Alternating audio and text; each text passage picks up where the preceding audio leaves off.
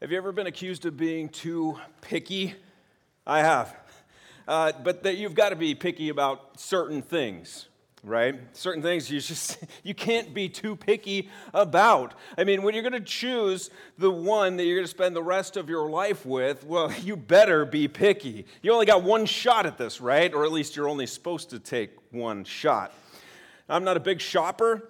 I'm a get in, get out kind of guy. When it comes to most things that I'm going to be purchasing, I would rather be just checking it off the list rather than worrying about what kind of brand I'm buying or even how much it costs. Coupons? Not a chance. I'm going to get it done. Shopping is a mountain to conquer, not a cruise to enjoy.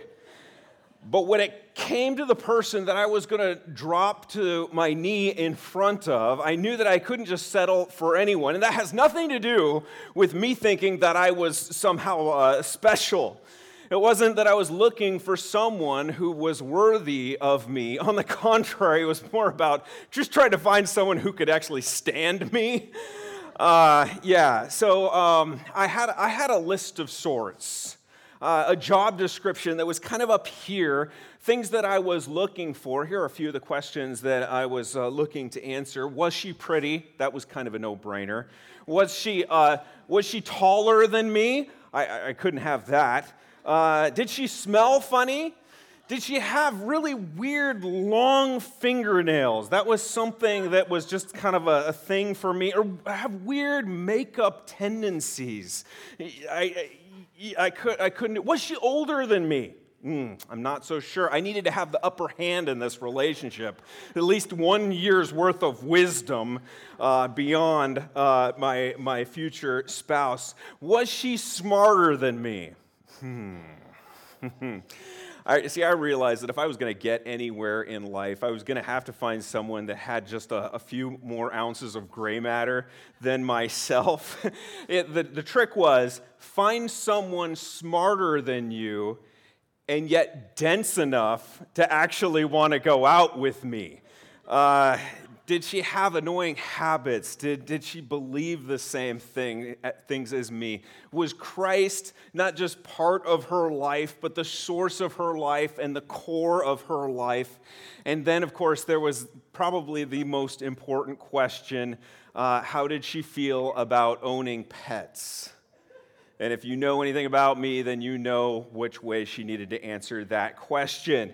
What would you put on the list?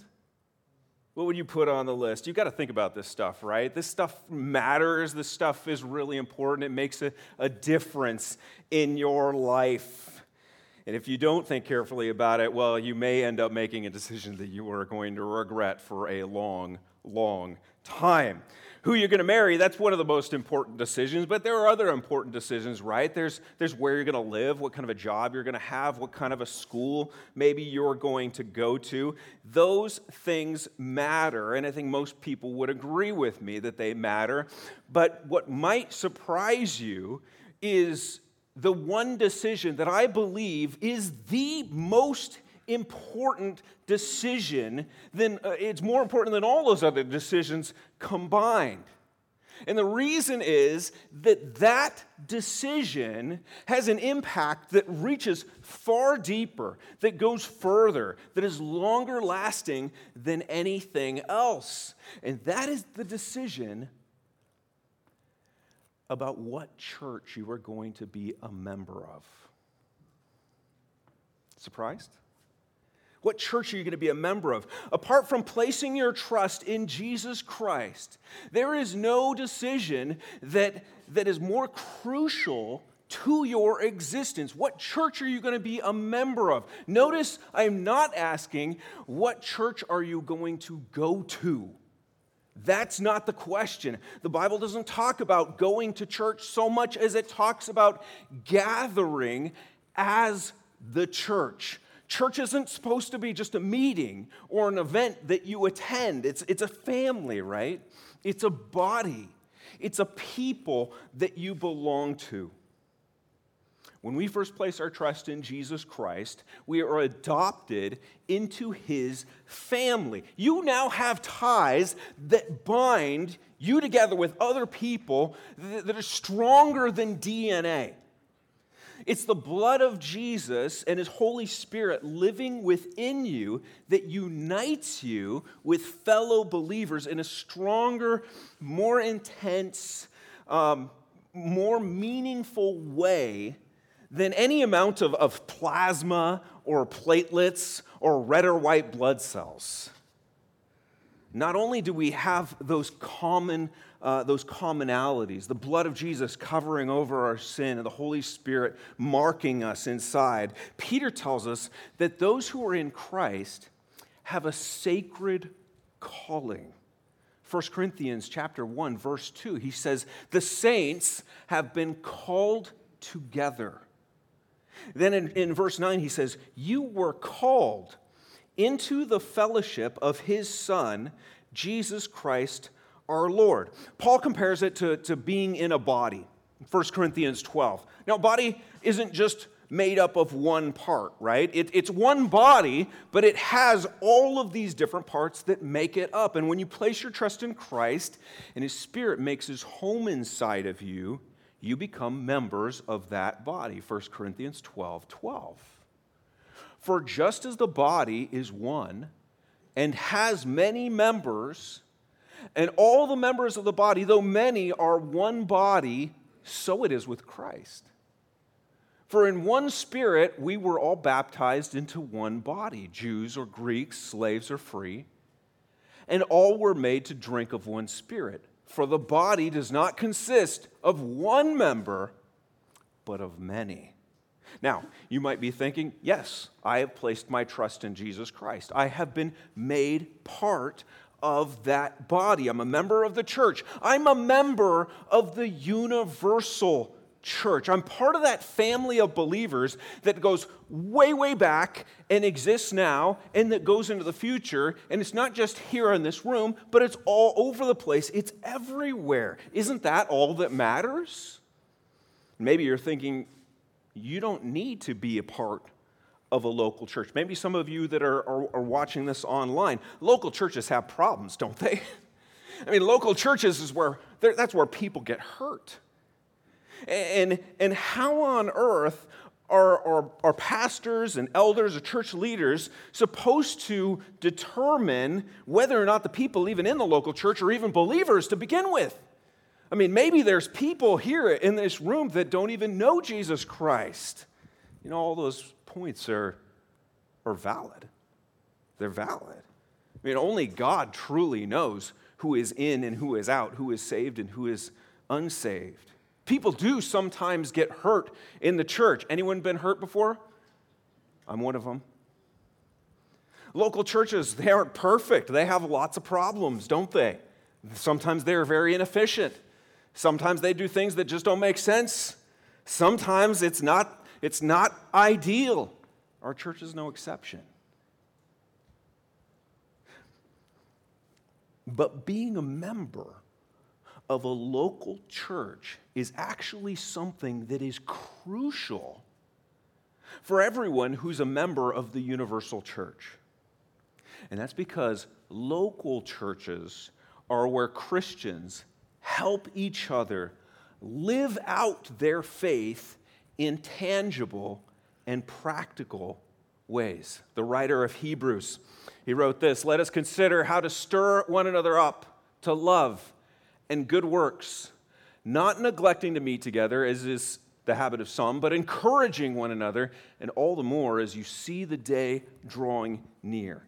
So right before this, the writer tells us that we're to hold fast to our confession of hope without wavering.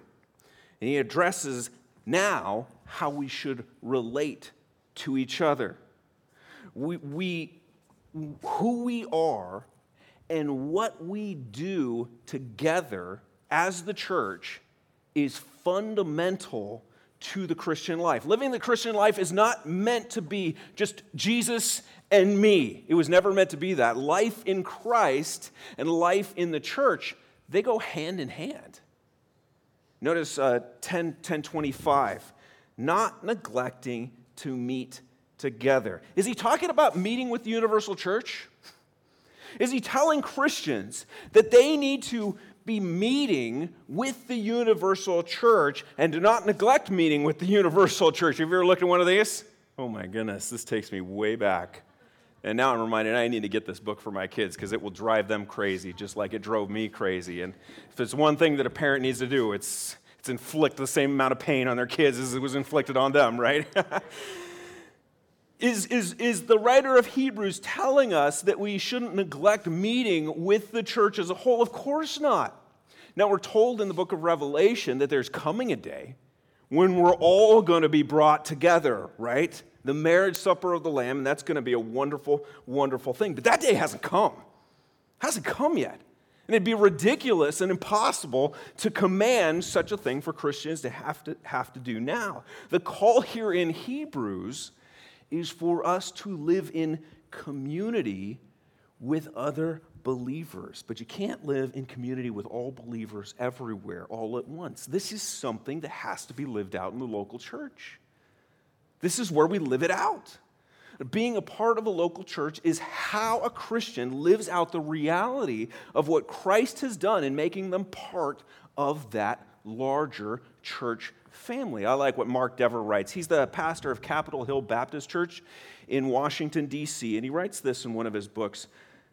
Being united to Christ means being united to every Christian.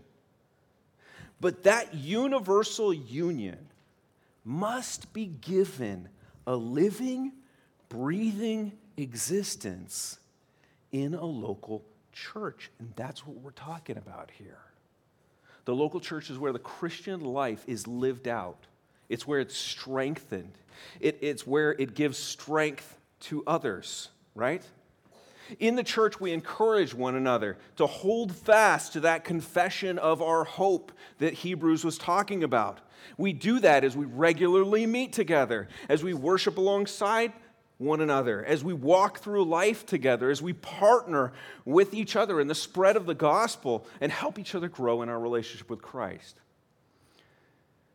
Now, there are a lot of reasons that people go to church. Some go because they like the music. Now, I'm not particularly a fan of polka, but I believe that you can find a church where you can worship in that way. Others enjoy listening to the pastor speak. And maybe they feel better about themselves if they listen to that long, excruciating sermon and they say, boy, I suffered for Christ today. Let's go out someplace nice for lunch. Some go because they enjoy the social networking that takes place and they experience something emotionally that they're not experiencing on the outside. They're getting a sense of belonging. Maybe it's helping them even work out their political thoughts or whatever. Maybe they're even benefiting economically. Some of them go because they think it's good for their children. And they come because they think that by spending time in the church and interacting and learning Bible stuff, that they're going to become a better person and their children are going to become good people. And I suppose that there's probably even some who just come for the donuts. I haven't seen any of them, but yeah. If you go to church for any of those reasons and others, I can see why you wouldn't think that a decision about where you are going to be a church member of, I could see how you would think that really isn't that important. Because that kind of puts it on par with where you're going to go to lunch or what sport team you're going to root for. Well, I root for this team just because it's my area. I go to this church because it's down the street from me. If that's what church is about, by all means, go to a church with the biggest budget. Go to a church with the best programs. Go to the church with the shortest, most engaging sermons, where there's killer worship music, where there's awesome first-class events. They have the Ferris wheels and the slides and the roller coasters and the fleet of ponies out there to entertain your children. Go to the church that's well known. Go to the church that's best attended or where there's plenty of people at your age and stage. Go to that church. Go to the church that keeps the bathroom spotlessly clean. Now, we try hard here, but sometimes, go to the church where the room is just the temperature to your liking. I read a study this past week, And it said that 84% of Americans, can you believe this? 84% of Americans believe that enjoying yourself is the highest goal in life. 84% of Americans. How many, quote unquote, Christians are represented in that group? Furthermore, it goes on to say 86% believe that to enjoy yourself, you must pursue the thing you desire most. If that's your goal in life, then yes, please, go find the church that suits you. But if Christ is your Savior, you recognize He's called you out of darkness and into His marvelous light, that you may proclaim the excellencies of Him who called you. If you see Christ in you, means being forever changed into this antithesis of who you were before, then being a part of the church, it's not driven by those sorts of old desires, is it? It mustn't be. It can't be. Church was never, first and foremost, supposed to be about those things, was it? Church is a place where you build relationships with your forever family. Church, look around you. You think you've been with these people for a little while? If they're truly believers and you're truly a believer, they are your forever family. It's where pastors and elders, they hold you accountable. They affirm whether or not they see the qualities of an actual genuine faith inside of you. It's where you corporately worship your eternal, almighty Creator. It's where you pour into others so that they might be built up into Christ and they pour into you. It's where you persevere together through the challenges and trials of life. It's where you prepare each other for your eternal home. It's where you lock arm in arm with others as you battle against the desires of your old flesh that war against your souls, right? It's where you train and equip one another to go out to a weary world and show them their one and only hope through your words, through your life. Do you know why you go to church? And let me say this. We'll get kind of real for just a minute. I've realized that the world has been through a very difficult season, and I'm aware of health dangers that exist out there. And I know that the risk is greater for some than it is for others. But it just has to be said. And if you are online listening to this, I say this out of love and with the best intentions possible. It has to be said that watching a church service online is not the same as gathering with the people of God in person. This is not what it looks like to be part of a church. You may be able to sing along with the songs. You may be able to listen to the message. Your heart and your soul may be impacted and encouraged by God's truth as it's proclaimed, but you're not able to be that member of the body that you were called and designed to be. Please hear me. Unless it's physically impossible or inherently life-threateningly dangerous, do not allow the convenience of online services to be an excuse to keep you away from the body of Christ and your place in it. Don't allow yourself to succumb to lame excuses. We use these all the time. I use these. I'm tired. I need a break. You know, everyone will be safer if I just hold back, if I just stay at home. You know, I've been on this campus so much. Maybe you're a teacher here. You're here every single day. I had a rough week. I need to rest. No. What our souls need is to be with the people of God. And not only do we need them, they need us. We must not underestimate the work that God does through us, through you. As you come and step onto this campus and meet with fellow believers, do not underestimate the impact that it has on me. I need you. You need each other. I think what many of us need is stop babying ourselves and obediently get with God's people to worship. They need us. His worship and the building up of His church far exceeds the importance of nursing our felt needs. We got to get ourselves into bed early Saturday night. That's where preparation to be with God's people begins. Maybe we need to go out and buy that foghorn alarm that's just going to blow the sheets off of our beds. Maybe we need to go drink some of that motor oil thick coffee to wake us up. Go by car, go by boat, go by plane, go by skateboard, go by scooter. Whatever it takes, we need to get ourselves together with the people of God. It's that important. It's that important. And for those of us who have growing children, or maybe you're in high school, maybe you're thinking about where you're going to go off to college. If your kids or yourself are connected to a good church, think long and hard before leaving it, or before sending your children away from it.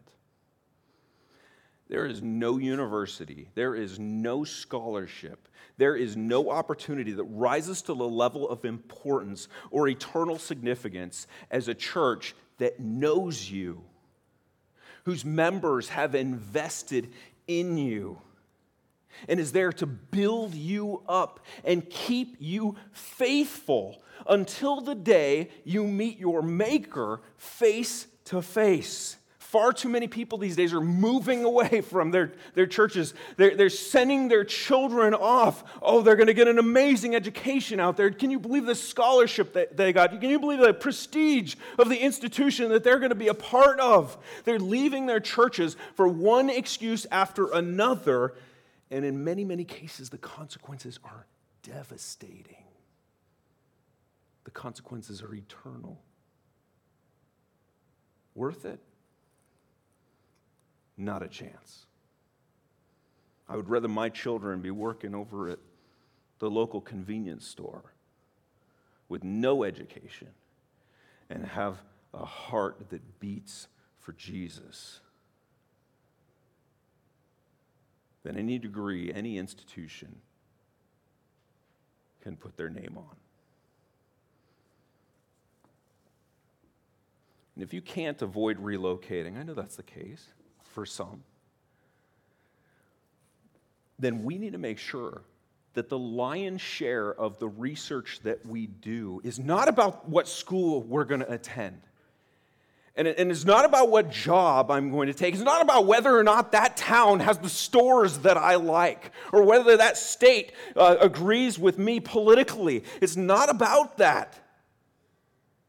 Make sure that we spend the most of our time, the most of our energy trying to figure out what church we're going to be a member of. Everything else is of fleeting importance. The partnership that you have with God's people is of eternal importance. Do you believe that? Do we believe that? So how do you choose the right church? How do you make that decision? How do you decide what church I'm going to be a member of? What is a good church? What is a healthy church? I'd just like to give you 9 marks of a healthy church. Mark Dever wrote the book on this, and he would admit that there are other marks of church health, but these are a really good place to begin. In fact, if you look at a church and it isn't marked by these 9 things, then you want to ask yourself, why not? Something must not be quite right if they aren't defined by these. Number 1, exegetical preaching, a big fancy word. It simply means this: preaching that goes into God's word and pulls out, it extracts from God's word what is said there, and then it dishes it out. That's exegetical preaching. It's actually the most important thing for a healthy church. You ask yourself, is this preaching exegetical? Is the pastor or preacher, whoever is speaking, or teacher in a classroom or in a community group, are they saying God's words, or are they just saying what they want to say? Or worse, are they just saying what they think that I want to hear? 2 Timothy 4:3 says, "For the time is coming when people will not endure sound teaching, but having itching ears, they will accumulate for themselves teachers to suit their own passions, and will turn away from listening to the truth and wander off into myths." This is happening today. It's happening all over the place today, and it is deadly. And we are seeing the results all over our world and in our country and in our communities of people who do not know God's truth, and they are buying into all sorts of other messages that are out there, aren't they? The church is built and grown by the Word of God. Without God's Word, you don't have a church. Not Christ Church anyway. You don't have a people that have been called out of darkness. They're still in darkness. God's people live and breathe. Their entire existence, their growth, their well-being, their navigation through life is all dependent on God's Word. You know, we know this. It was God's Word that called the first people into existence all the way back in Genesis 1. God spoke, and the dust of the ground obeyed. Carbon molecules fused together. Nucleotides formed and jumped into those double helix lines. And moisture filled and infused cells. And laying before the Maker was the very first human being. It started with His Word. It started with His Word. God's Word called Abraham. Do you remember this? He called him out of that dark place, Ur, the place where moon worship was practiced. And He promised Abraham, "I'm going to make you a great nation. And through you, all the nations of the world, all the families of the world are going to be blessed." In Ezekiel 37, God gives the prophet a word to share with the exiled Israelites in Babylon. A word about the resurrection that was going to come through His Word. Ezekiel writes, "The word of the Lord came to me." In the Gospels, we see that Jesus Christ is the eternal Word made flesh. He's the Word incarnate, living, breathing, walking, talking among us. Then in Romans 10:17, Paul tells us the origin of our faith, the very thing that brings about our salvation and enables us to become the people of God, is the Word of Christ. So faith comes from hearing, and hearing through the Word of Christ. God's Word is what we needed back then. It's what we need right now. You know, you can look out at the sky. You can look and listen to the waves. You can look at the valleys. You can look at the mountains. You can see the beauty of all creation, all that has been done. And you can say, you know what, there must have been someone intelligent that designed this. That's what logic, if you follow logic patterns, that's what it leads you to. But knowledge of Jesus only comes by special revelation of His Word. God's Word enables us to believe.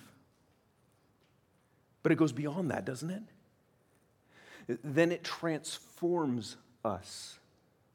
It sets us apart. It sanctifies us into the people that He has saved us to become, people who more clearly reflect Jesus Christ with our hearts, with our souls, with our minds. Jesus said, "Man shall not live by bread alone, but by every word that comes from the mouth of God. Psalm 119, 105. Your word is a lamp to my feet and a light to my path. John 17, 17, Jesus prayed, sanctify them in the truth. Your word is truth. Paul wrote in Ephesians 5:25, Christ loved the church, gave himself up for her, that he might sanctify her, having cleansed her by the washing of water with the word. The word is what makes his church. It's what nourishes his church. It's what guides his church. It's what cleanses and transforms his church. How do you decide what church you're going to be a member of? Step one, most important, because it impacts all of the others, is the preaching exegetical. One of the easiest ways to aim for exegetical preaching is simply to preach through chapters and books of the Bible and to bring out what it says. And that's our goal here at Bethany. There's nothing flashy about this. We're just trying to extract truths and serve it up on a platter and say, here you go, church. This is what you need. This is life. This is transformative. May the Holy Spirit take this and write it onto your hearts and your souls that you might go out believing it and living it. Steady diet of a church must be the faithful preaching of God's word. It tells us what God has done. It tells us how God looks at the world. And don't you want to know how God looks at the world? I know I need to know how to look at the world. It tells us who God wants us to be. If you want to be something other than what God wants you to be, then you might as well go to a church that's going to preach from a different source. Exegetical preaching. Secondly, biblical theology. I spent years with junior high and high school students telling them, you got to open your Bibles, you got to read regularly, you got to be continually filling your mind with what it says. But you know, to read the Bible without coming to any conclusions, any concrete conclusions about what it says, is to simply go by verse without forming a framework in your mind that you can build your life upon. And that doesn't have much effect. And theology and doctrine, those sound like stale, rigid, somewhat irrelevant words, don't they? Trust me, they're not. What they are at their core is simply what we have come to know about God from His Word. And it's consolidated into a nice little package. You and I must know what God has said about the things that matter most. You know, from its earliest beginnings, the church was nailing down these key truths that brought them together and at the same time set them apart from everyone else. One of the earliest is the saying that Paul cites in 1 Corinthians 15. Are you familiar with this? He writes, "For I delivered to you, as of first importance, what I also received." He received these truths from others. Now he's going to pass them on. What are they? That Christ died for our sins in accordance with the Scriptures. That He was buried. That He was raised on the third day in accordance with the Scriptures. And then He appeared to Cephas, then to the 12. These were simple core beliefs that the church had given Paul, and now he was giving out again to others. These are the most important things. We do the same thing today. A healthy church holds tightly to core beliefs that are rooted and verified, validated by God's Word, and we cherish these truths. We rally around these truths. They define for us what it is to be and what it is not to be Christ's church. They tell us who God is. They tell us who we are. They tell us why the world is the way that it is and how Christ came to rescue it. Biblical theology is a mark of a healthy church. Thirdly, the gospel. Get this wrong and it's game over before you begin, right? It's game over. If a church doesn't get the gospel right, then you have no reason to believe that it's actually even the church. In fact, there are some very large gatherings out there whose leaders call themselves pastors and whose people would gladly tell you, oh yes, this is church, when they are no more saved than the next guy stumbling around out there in the dark trying to live his best life now. A church isn't healthy if it doesn't get the gospel right. Do you know if your church is faithfully preaching, proclaiming, holding to the gospel of Jesus? If someone said to you right now to share with them the gospel of Jesus, would you be able to share it with them? If you can't, what makes you think that you're a part of a gospel-loving, gospel-faithful church? And furthermore, if you can't, then how do you even know if you're saved? How do you even know if you're believing the right things? How can you say that you are believing the truth if you can't even articulate it? Are we taking this seriously? See, there are a lot of messages out there today that are calling themselves or referred to as good news or the good news. And some of them sound really good, and so many of them have little nuggets of truth in them, like God loves you. It's true, not the gospel. That He has a plan for you, a wonderful plan for you. Follow this course, follow this list of items that I have laid out for you here, and you are going to have a better life. Sounds good. What about this? You can do it. You just got to discover the source of your power within. You know what? God wants you to realize how good you truly are. There are a lot of messages out there posing as the good news, but they fall short of the true, life-saving, eternity-securing gospel.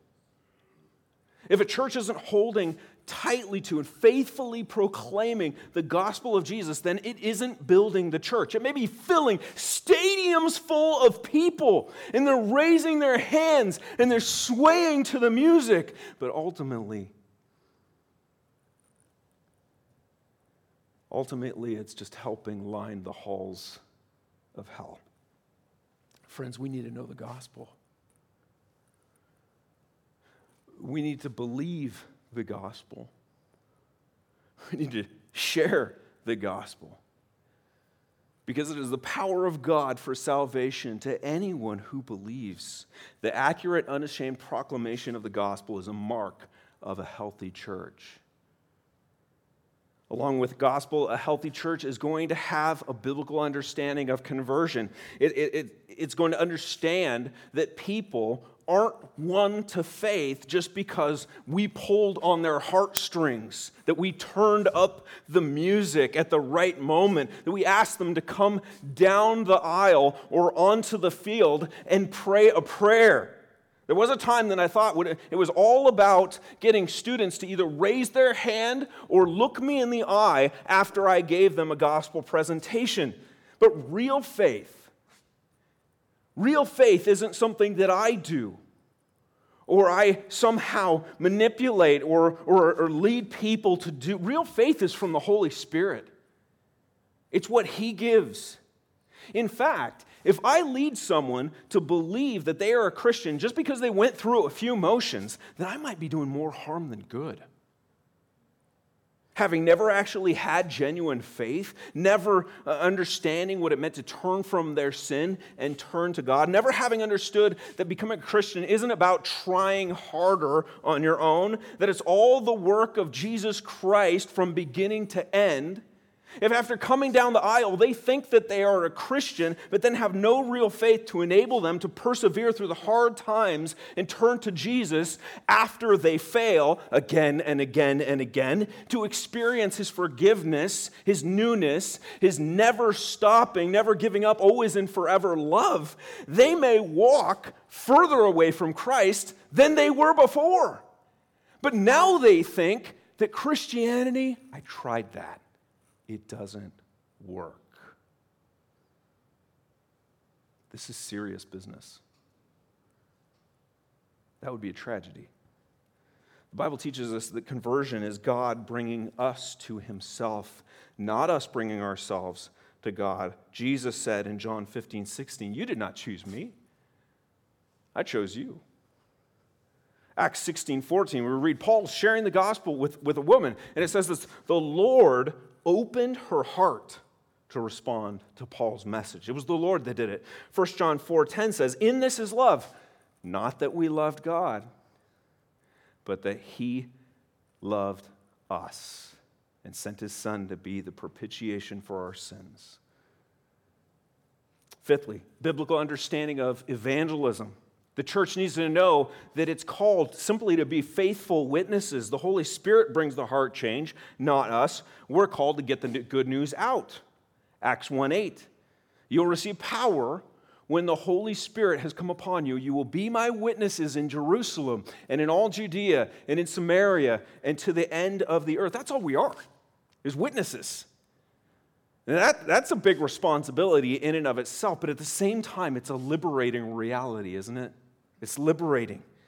All we have to do is get the good news out there, and then we rely on the Holy Spirit to awaken dead hearts and give the hearers the power to respond in faith.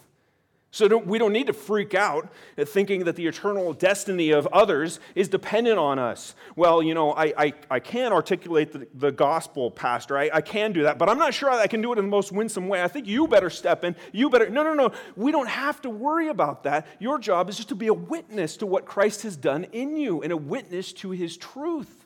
He's going to take care of the rest. He's responsible for the rest.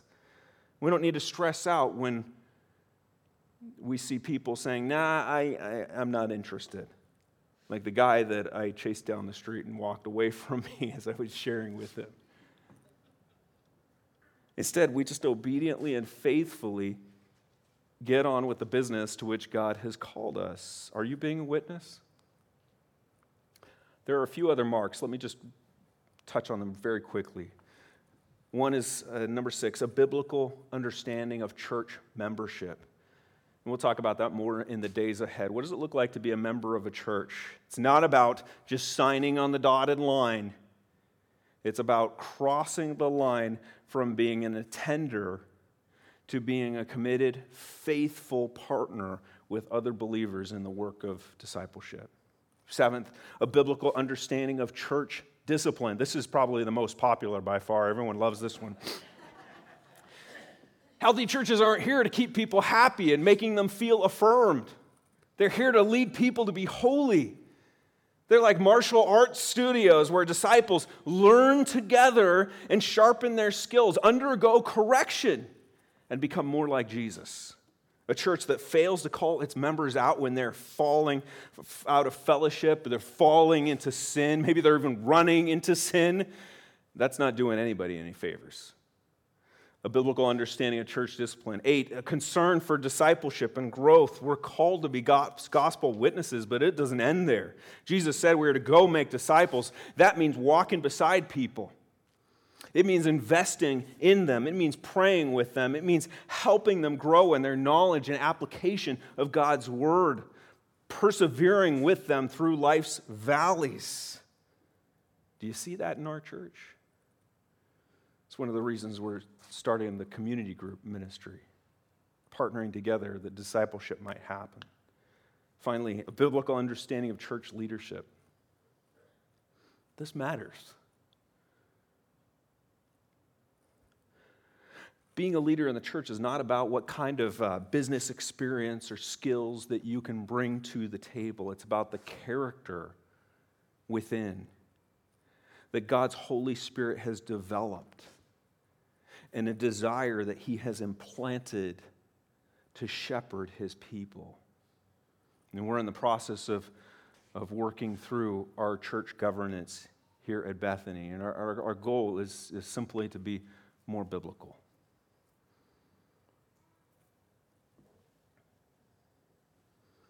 If you and I are going to be picky about anything, the most important thing for us to be picky about is what church we're going to be a member of. No church is perfect. You've probably heard it said that if you happen to find that perfect church, well, the moment that you step into it, then it's no longer going to be perfect anymore. It's true. Being a part of a local church is how you and I live out the reality of what Christ has done in making us part of his larger family. As we continue on together, let's intentionally be calling each other back to a church that is healthy, a church that is biblical, a church that hears, believes, relies on, and lives out God's word. Amen?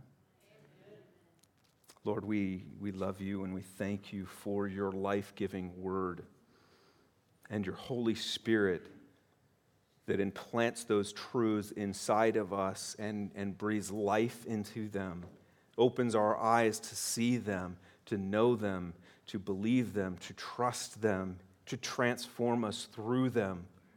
Father, we thank you for this miraculous work that you have done in making us your church. The things that we do together, the time that we spend together, Lord, we do not take lightly. This is sacred. This is an eternal institution. All others will fade away, Lord. This lasts forever. And the object of our worship, Lord, is the most important being in the universe. May we not lose sight of that. May we be in awe of that. May we count it a privilege to gather. A privilege to lift our voices in praise so that the people sitting next to us hear it and might be encouraged by the truths that we are singing, might be encouraged to know that they're not alone, even though they feel that way so very often throughout the week.